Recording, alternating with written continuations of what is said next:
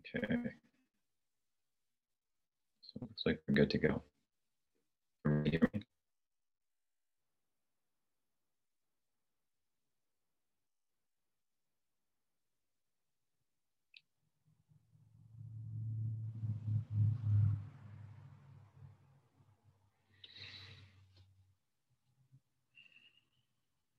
Om Ajnanatimirandhasya Jnananjana Chakshurunmilitam Yena Tasmai Shri Gurave Namaha Siddhantotpalasara Nityarasikam Hangsang Vilasatmakam Audaryakya Sudhama Sevagadhanam Vishramba Bhakti Pradam Yatya Yukti Vichakshanam Twagavido Vaisishta Shaktya Sada Vandeham Tripurari Namakayatim Shri Bhakti Vedantinam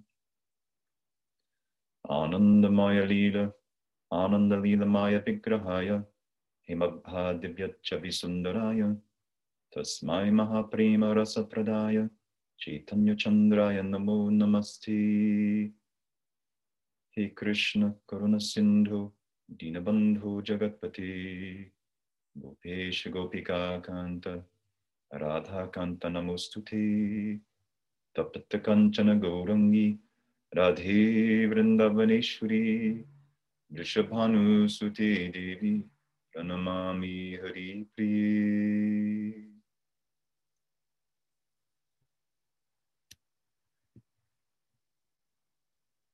Okay, so welcome back, everybody. Glad to see everyone here. Let's see.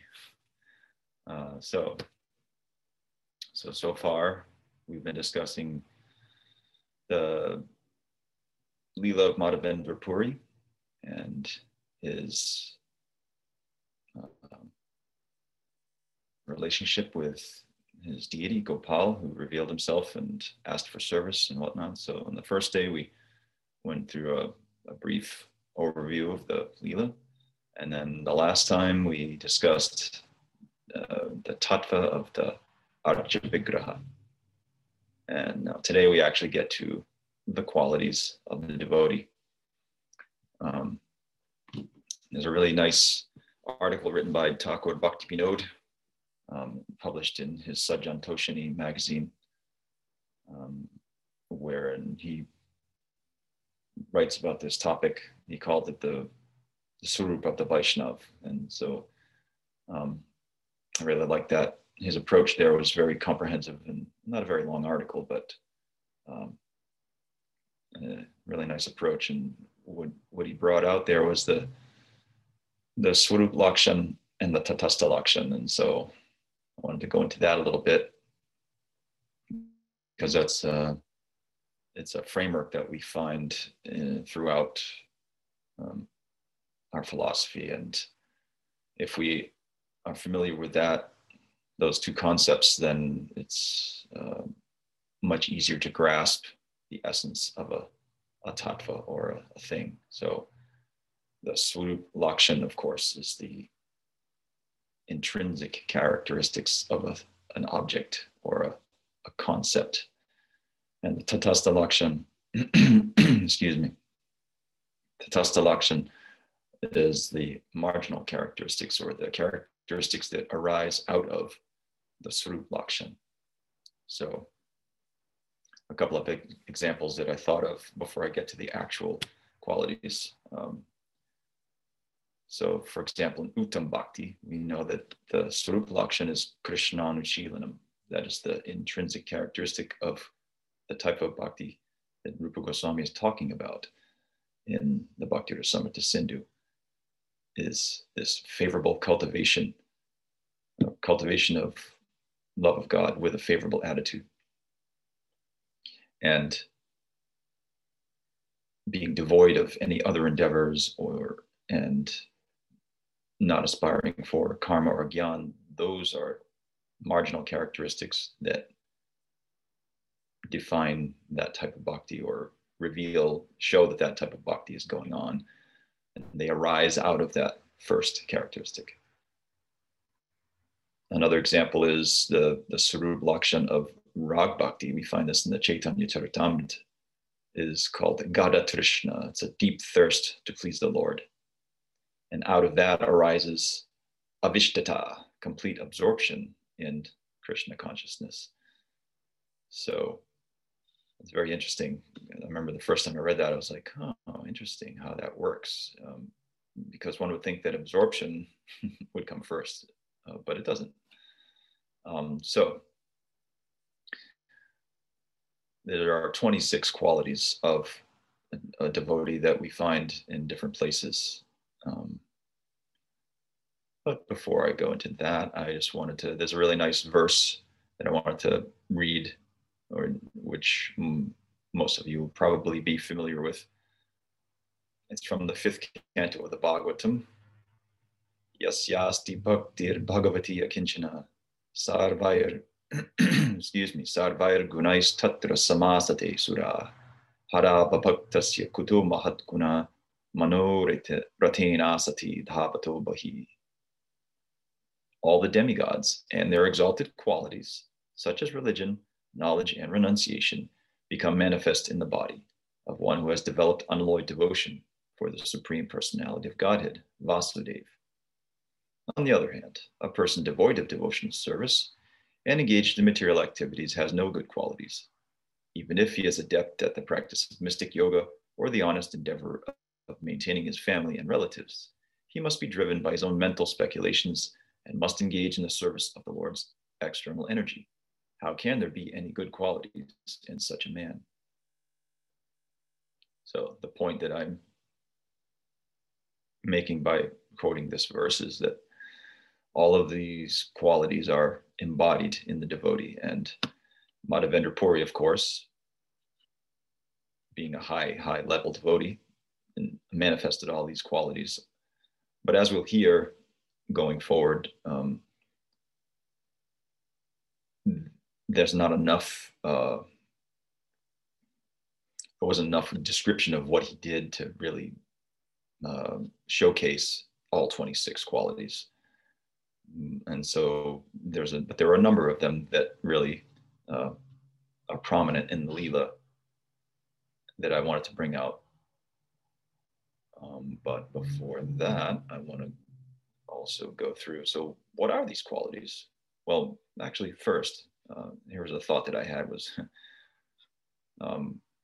as I've gotten older and I've tried to gravitate more toward the essence of everything that we are involved in, when I'm studying a topic now or I'm reading something, I'm in the back of my mind, I'm asking myself, how is this going to benefit me in my practice? And if it's not, then I don't read it. I don't bother. And so, it could be super abstract or seemingly abstract material, like you find, for example, in the Paramatma Sandarbha, or really detailed, dense philosophical material that we find maybe in the Sandarbhas or something like that, that is not super basic. One may wonder, well, how is this going to help me? And the general idea is that it's part of the Sambandha Gyan, and so that forms the framework that we do what we do with, and so that benefits us. And, but in this case, I thought of two reasons why knowing the qualities of a devotee would be useful to us in our daily practice. And that would be, the first of which is how to identify a devotee.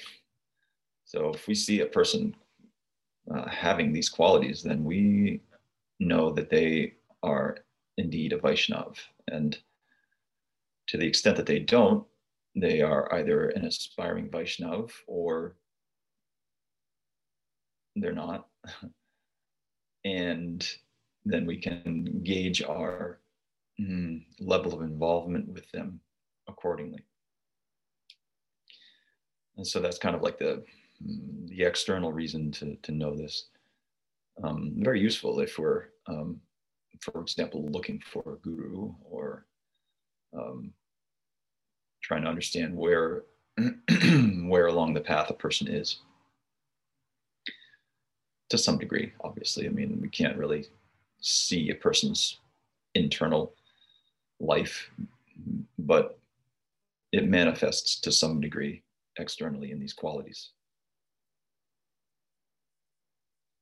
And the other reason I thought of was, and arguably perhaps the more important of the two, is that we can see whether or not these qualities are manifesting within ourselves, and cultivate them consciously, and which is a bit of a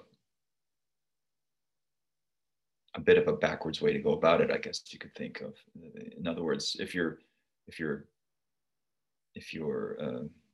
sincerely engaged in bhakti, in the primary limbs of bhakti, excuse me, then these qualities will arise naturally without any extraneous effort. But it's good to know that there is sort of a excuse me, a standard of behavior set by these people who have these qualities. And so it's something to know, okay, if I'm moving, if you're starting to see these qualities arise in yourself, then you know you're moving in the right direction. So that's a very useful, very, very useful thing to know, some of these qualities. And so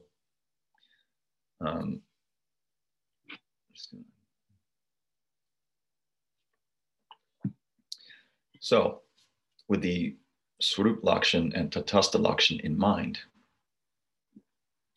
I'm going to start going into the actual qualities themselves. And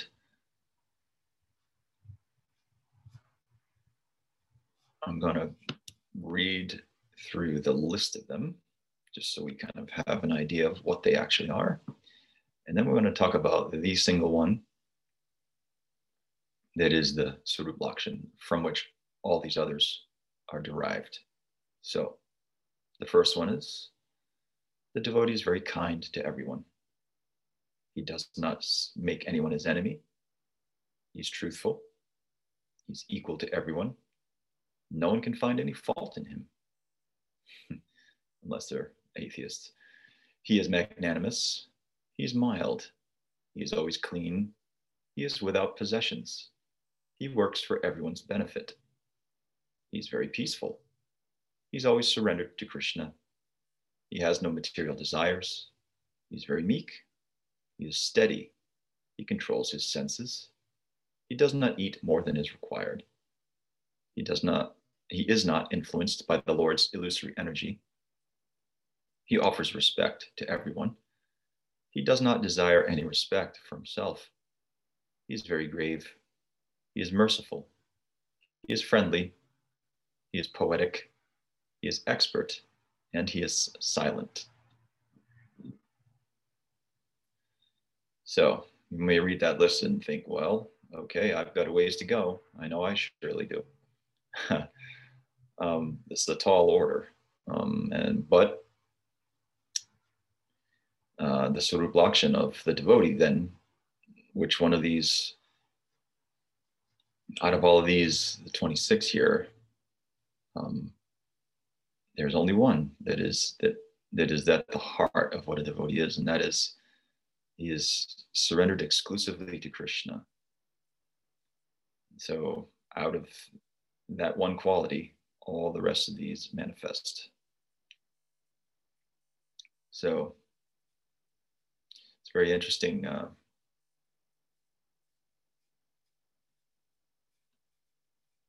It's very interesting how that works.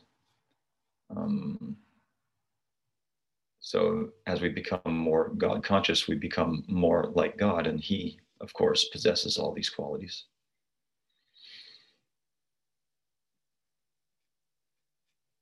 And so, as I mentioned, there's only excuse me.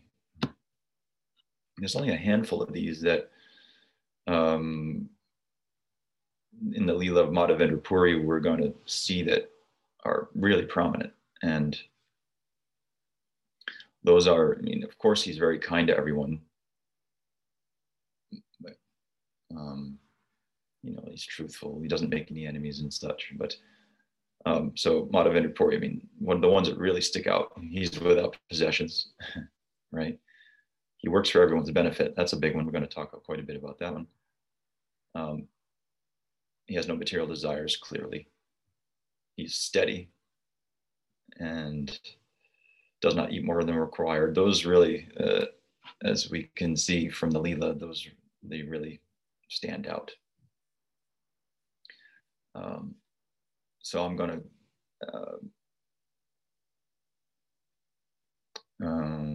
kind of go through the list again, but with this time with, I went through the list and I kind of made some notes, just some mental notes, very brief purports, and then the ones in Madhavendra Puri's case we'll speak about more extensively. So merciful. So a devotee is, of course, merciful, which means they're kind, they're compassionate, and they only desire the good for others. And in other words, they have no envy of others. They have nothing. They see everybody as just a jiva trying to eke out some existence, eke out a living in this very difficult world to live in. They know how harsh the world can be. I was talking with Guru Nishta the other day, and I said the world is a harsh mistress, and that is basically playing off of the title of a science fiction book that was written in the 60s by Robert Heinlein called The Moon is a Harsh Mistress. So the world can be a very harsh mistress. And so the devotees recognize that, and they recognize that jivas are just struggling in the material world. And so they're merciful to them. They try to help them. They want to uplift everyone. And as we'll hear later on, that Madhavendra Puri or any devotee of a higher caliber, they are very busy in trying to help everyone. That is, in fact, at a certain point in our trajectory toward going back to Godhead, that becomes our sole occupation in life, besides our internal cultivation, trying to benefit others, trying to uplift others, and give them the solution to the problem of material life itself in the comprehensive form of spiritual knowledge. That becomes the sole occupation of the Vaishnav. So something to look forward to there. We will become merciful if we're not already. The next one is undefiant. So I'm reading these, the first list that I read was from Prabhupada's purport of that 5th canto verse. And now I'm reading a slightly different translation. So undefiant is submissive to spiritual authority. And so they're not, they're not, they're meek, and they give respect where it is due. The next one is the essence of truth. So they're truthful. They're honest people. Vaishnavas are honest people. They've got, if God is the source of all truth, then a godly quality is being truthful. The devotees are that. And so I think most devotees probably don't struggle too much with that quality or the lack thereof. The next one is equipoised. So the mind and senses, having those under control, then the jiva is undisturbed by external conditions. And so this is one of the qualities that Krishna describes as yoga, or yoga is samatvam, equality. So that's quality that you'll find. And bhakti is a type of yoga. And so therefore, if one is indeed a bhakta, one is a yogi also. So the next one is faultless. The Vaishnav's heart is pure. So when Prabhupada says no one can find fault in him, and I mentioned that, well, the atheist can, that's that's not what we're talking about in terms of, I think it's really a faultless. Faultless is really talking about the purity of heart and of it, sincerity of intention to aspire to be a servant of Krishna and a surrendered soul. And if one is already a surrendered soul, then and they have all these qualities, then they will be. It'd be kind of hard to, for the most part, I would think their behavior would be difficult to find fault with because they are kind and generous and whatnot. And they're as we've heard about Prabhupada, that he was liked by pretty much everybody. People would meet him, they didn't know what he was about, but they just liked him because he had a very attractive personality. And so that's one of the qualities we find in sadhana bhakti, that the devotee at a certain point, as they become auspicious, shubhada, they become, as Guru Maharaj renders it in his Shikshastakam commentary, popular, pleasing and popular. Even though they don't desire any fame, attention from the ordinary people comes to them because they have these qualities. In fact, the intent, the more you don't want the fame, in a sense, paradoxically, the more it will come to you because you don't want it. You run from that. And Madhavendra Puri exemplified that, as we'll hear later on. The next one is munificent or generous. So, and this is like a generosity of spirit, a generosity of heart. They give people the benefit of the doubt, and they're willing to see the good in others and overlook their faults. The Vaishnava is not, their preoccupation is not looking for the bad in others. They're like bees gravitating toward the honey rather than flies gravitating toward the, if you've been around cows, you can see what flies gravitate toward, the cow patties. So do we want to be, seeking out the unclean things in others, or seeking out their good qualities and exemplifying those? And so they're generous. Their generosity of spirit is a large aspect of their personalities in every case that I've ever seen. And another thought that I had about this quality was that they're so full that they can happily give to others. So they're generous materially as well. And in other words, whatever they have, they will freely give in order to assist someone else, because they're not attached to the things they have, and also they're again that generous spirit. They're willing to help and give to others freely. And as you can see, that as we go through these qualities, you can see that there's a fair bit of overlap between them. Like, for the example, the next one is you go from munificent to gentle, and how they kind of, or merciful and gentle, kind of play off each other. So to be gentle is to be without malice and seeking to reduce the suffering of others whenever possible. So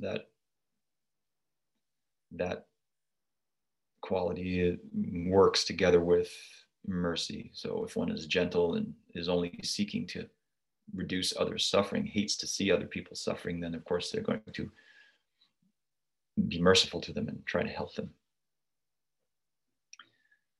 And the next quality is pure. They're devoid of material desires. So purity is a big topic in most religions, and it means different things to different people. And by purity, of course, we mean what I'm talking about here. I mean, it's one thing to be purity external, or externally, like in the first rendering, the devotee is always clean. Yeah, okay, sure. But I mean, you can find plenty of people who regularly bathe who are not devotees. So what that means, of course, that it's an internal type of purity. It's purity of character, of course, but it's purity of heart. And what that means, purity of heart, is being devoid of material desire. Don't there's no endeavor for material things. And so the next one is without material possessions. So in Madhavendra Puri's case, he's a sannyasi, so he was literally without any possessions. I mean, other than we hear he had his mala that he chanted on and the clothes he was wearing. He didn't have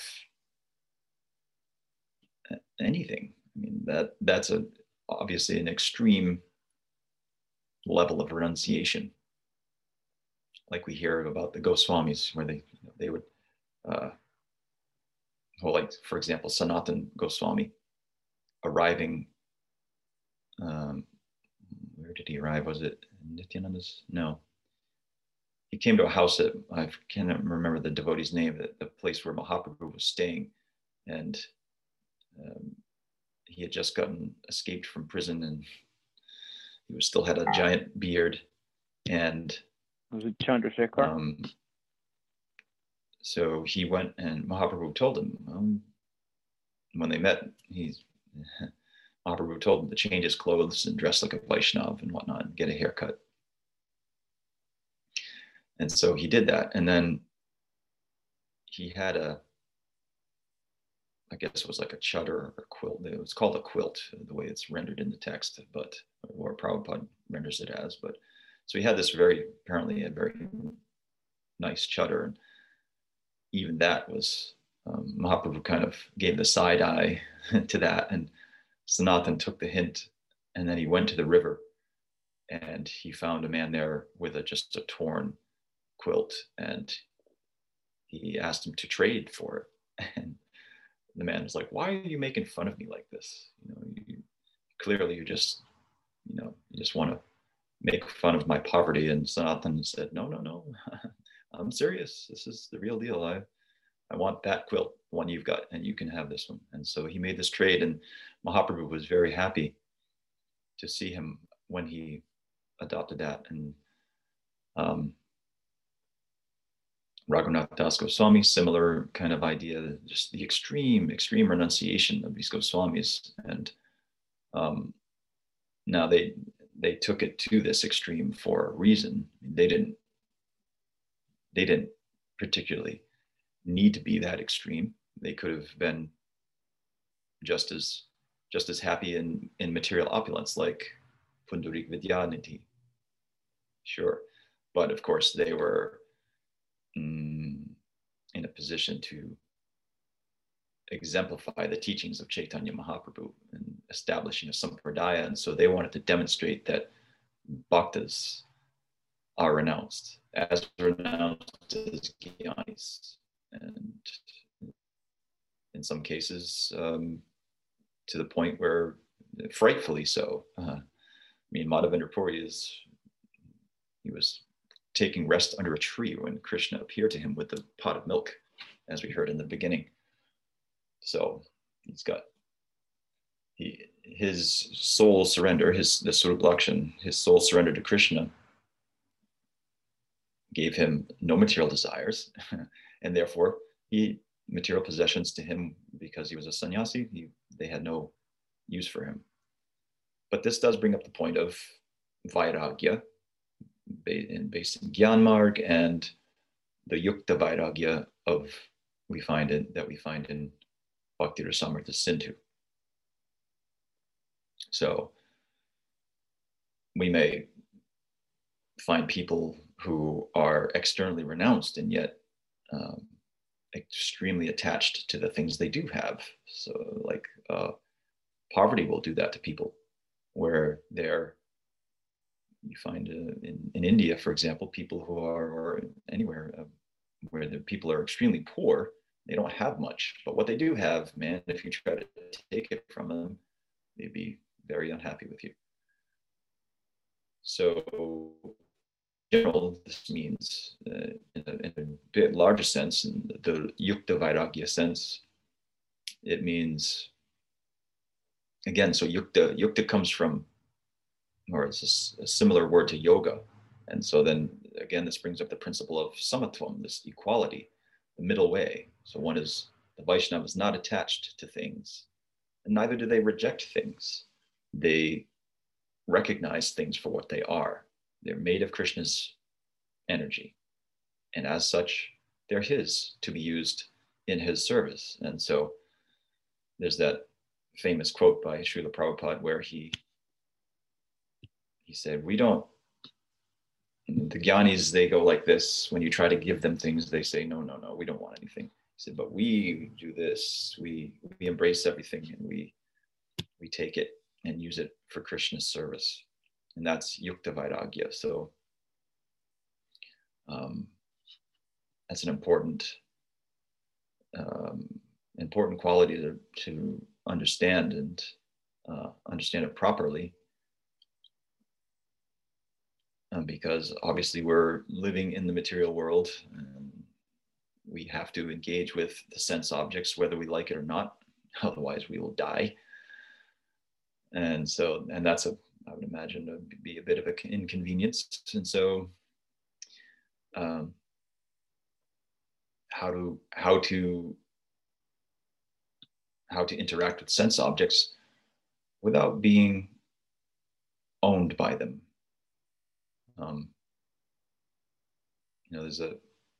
There was a movie from the 90s called The Fight Club. It had Brad Pitt in it. It was one of my favorites back in the day. But there was a line out of that, a line in that movie that really stayed with me.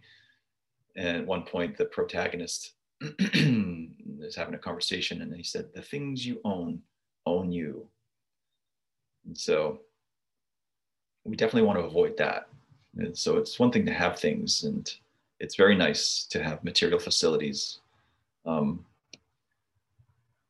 house to live in, and, relatively comfortable bed and all that. It's great. But to not be attached to those things, that takes some time, that takes some work. And as far as the extreme renunciation of the Goswamis, that came out of their absorption in not only their establishing the sampradaya, but also their absorption in Krishna consciousness. They genuinely forgot that they had external forms. They were go into trance and live there for extended periods of time. And the famous example of Raghunath Das Goswami in his later days, when he was living at Radha Kund, meditating on the banks of Radha Kund, and so absorbed in his service to Sri Radha in his Manjari Swarup that the sun was burning him, or the tiger comes, and the Sanatana Goswami sees this and is like, and then a young girl comes and gives him shade, or I don't remember the details of it, but there's a couple of different examples where he's one from Radha, which Sanatana Goswami saw and was like, that is unacceptable. We can't do that. We serve her, right? So build a hut. But he was so oblivious to his external environment because he was so absorbed in Krishna and so absorbed in his internal life. So as I was told right from the get-go when I joined by Bhakti Bhavana Vishnu Maharaj, who was staying at the ashram in Eugene where I joined, he said, he was talking about the Goswamis, and he's like, so they exemplify renunciation for us, but we should not try to imitate them. We can't do that. that their renunciation is otherworldly, like Madhavendra Puri's. I mean, you've got to, in order to be able to live like that, to have nothing, literally nothing, and be happy, and to be willing to undergo the physical inconveniences that come along with having nothing. It's not so easy to do. You've got to really have something going on internally to be able to do that. Otherwise, you're just going to create a disturbance for yourself and others, and probably fall from the path, or at least hamper your development. In other words, if you overreach your adhikar, well, there's going to be a rebound effect. So the next quality. Checking time here. Always engaged in beneficial work for all. So there was some interesting thoughts that I had about this one. And it centers around giving Bhagavad Katha in all its forms. And now specifically with regard to Madhavendra Puri, it's centered more around the deity, which we can talk more about in a minute. But just in general, this, I was just trying to think about what the form that this generally takes. Tava katamritam tapta jivanam kavibhiriditam kalmashapaham shravana mangalam shrimaratatam bhuvi grinanti bhurida jana. So the gopis say that the highest, the most munificent welfare worker is the one who speaks about Krishna. Beautiful verse. So the devotee, their primary welfare work is not opening hospitals, it's not feeding people, although they may do those things. It is giving Bhagavad Katha in all its forms, whether it's verbal or written. Why? Why is that? It's because the Krishna Katha, Lila Katha, is the medicine for the hridrogam, the disease of the heart, the materialism. We're all material addicts, as Guru Nishta likes to think of it as, which is, it's good. We're all recovering addicts. And so the Katha Amritam, the Amrit, the deathless nectar of speaking about Sri Krishna and his devotees, that is the thing. That is the thing that is the most, that's the medicine with the most comprehensive effect, and can give the comprehensive solution to the problem of material suffering, and so much more. I mean, it can take us, can turn us into a person with all these qualities, and who is a soul exclusively surrendered to Sri Krishna, and that is extraordinary.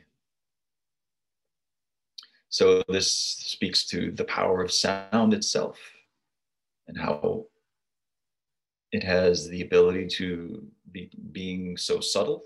It has the ability to penetrate the mind, and anybody who's ever, I'm sure we all have the experience of hearing some advertisement and having that, or remembering a song, just hearing a fragment of it, and then having that looping through the head for the rest of the day. I'm sure we've all had that experience. And so sound is so subtle, and it's very difficult to escape it. If any of you have ever been to Vrindavan, you know that there's just a cacophony of competing sounds. All the different ashrams start beginning at dawn there, or sometimes even before dawn. They're playing bhajans, or playing this, or chanting shlokas, or whatever, and it's all going on at top volume, of course, because it's India, and that's how they do everything. And it's very difficult. I was there trying to do Giriraj Puja at that time, and I've got all this sound that I'm trying to tune out and focus on my puja. It's not so easy to do. So sound is very powerful, and then one could say that the power of speech is well, it's unique to humans, and one could say that it is perhaps our greatest power, because it gives ideas form. We take this abstract picture in the head and we use sound to manifest it into the world. So it's bringing feelings and ideas into the world from the heart and from the soul. It's a very fundamental human capability. I mean, the Vedic tradition gives a lot of what's the word? Airtime, you could say. It gives quite a bit of attention to the power of vak, speech. And indeed, we see from the Bhagavad that Sri Brahmaji himself manifests the entire material creation through the power of sound, shabda. So, and Srila Sridhar Maharaj talked about the power of sound by giving an example of how in wartime, one of the first things, if you're trying to conquer another country, that one of the first things you do when you get there is take over the communications. So in any case, the sound and speech, there are immense implications for manifesting into the world. And with that power comes responsibility. And so this is what Krishna calls the austerity of speech in the Gita. And that relates to quality 26 of the list. The devotee is quiet, silent. They're careful with their speech. They don't speak a bunch of nonsense because they know that it's going to have, if not the ability to manifest something physical, it's going to affect their own mind and the minds of those around them. And so being munificent, being always engaged in the benefit for others, beneficial work for others, they want to uplift others. And so they understand the power of speech. And so then what is the best speech? Tavakatamritam. So that is something to meditate on,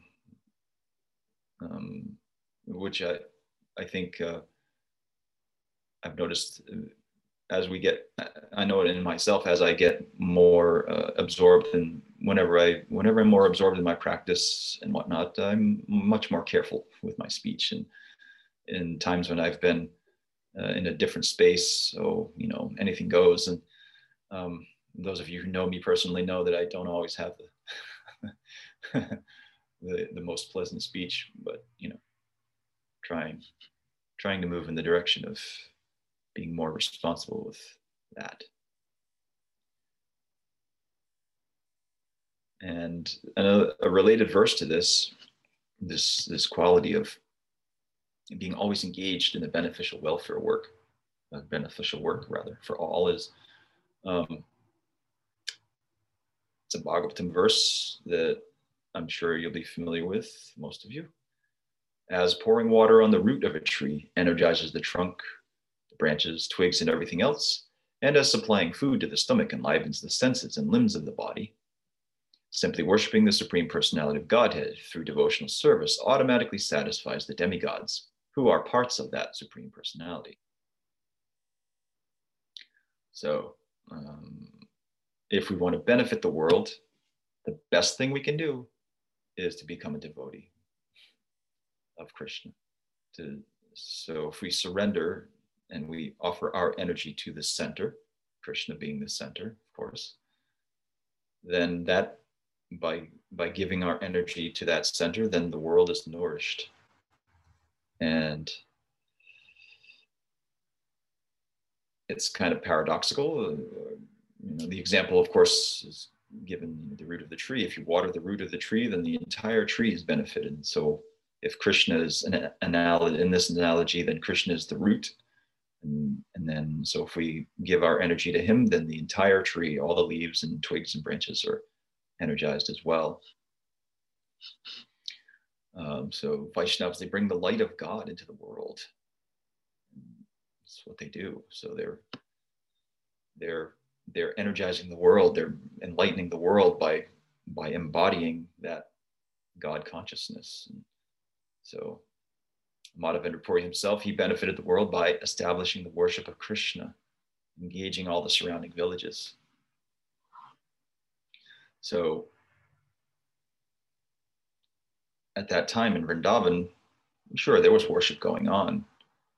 But then when Madhavendra Puri got involved, when he was brought there by Krishna, Krishna even says, I've been watching you for many days, wondering when will Madhavendra Puri come? So when he did finally come, and the deity revealed himself in the dream, and Madhavendra Puri established the deity on top of Govardhan.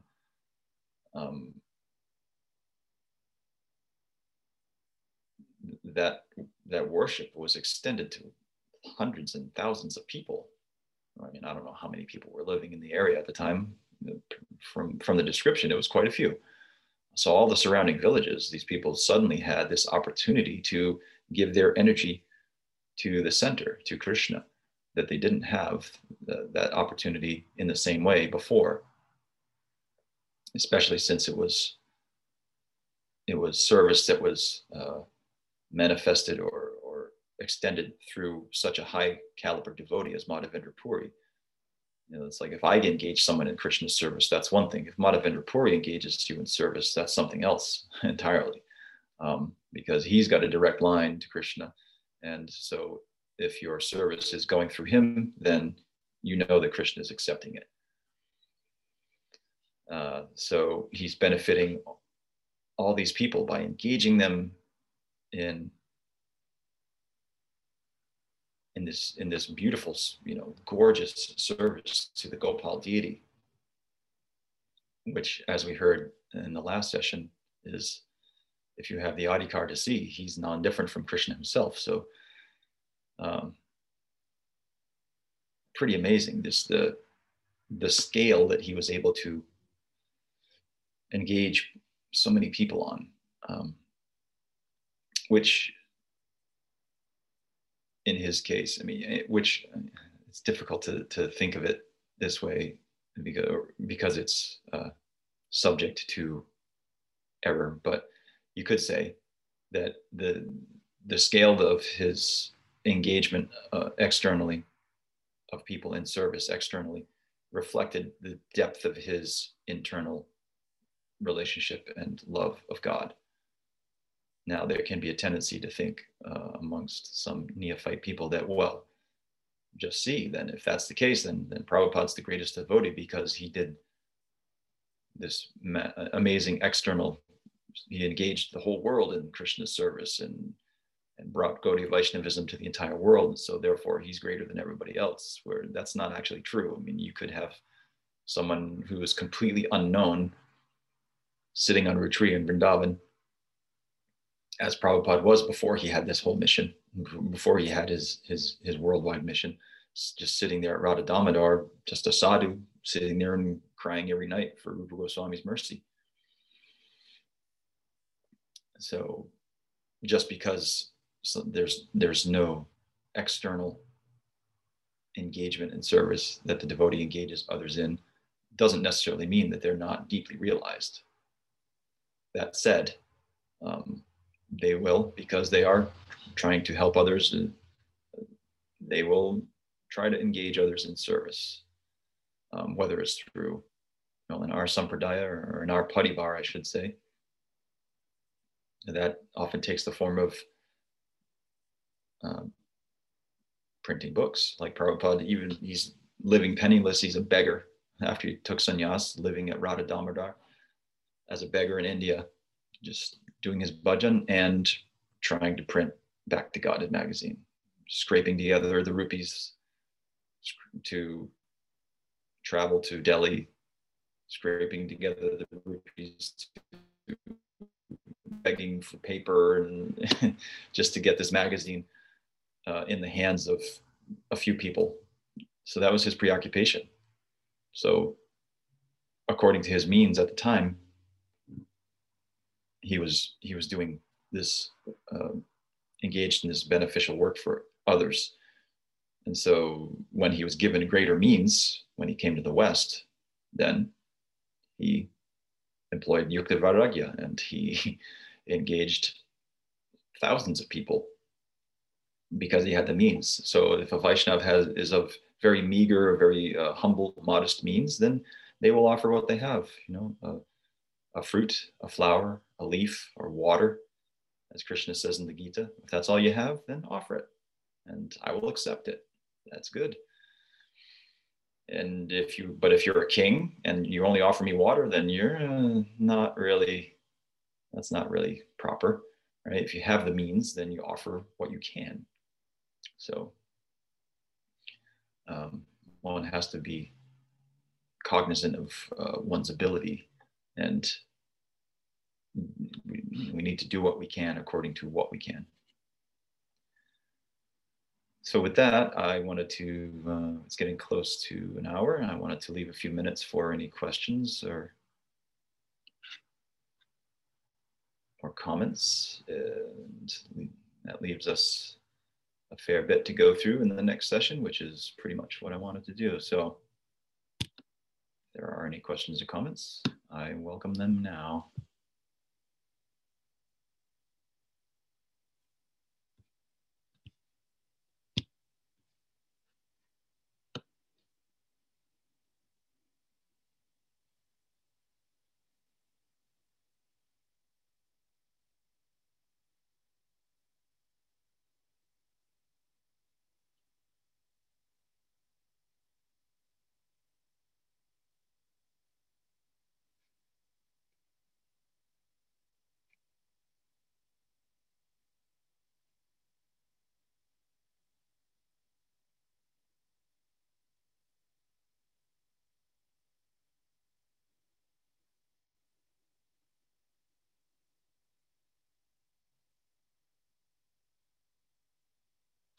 Well, doesn't sound like anybody's got anything.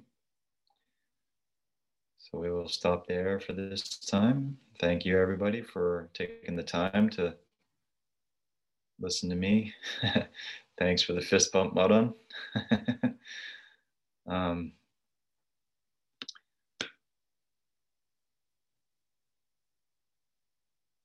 You're welcome, Bindumati.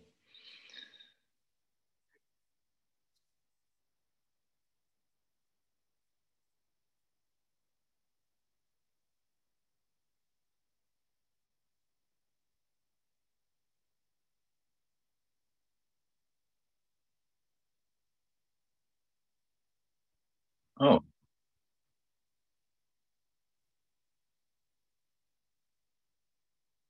good. Yeah, thank you. Okay. Vaishnav Gaun ki jai, Shri Madhavendra Puri ji ki jai. Till next time. Chita Hari Prabhu ki jai. Hari Bol.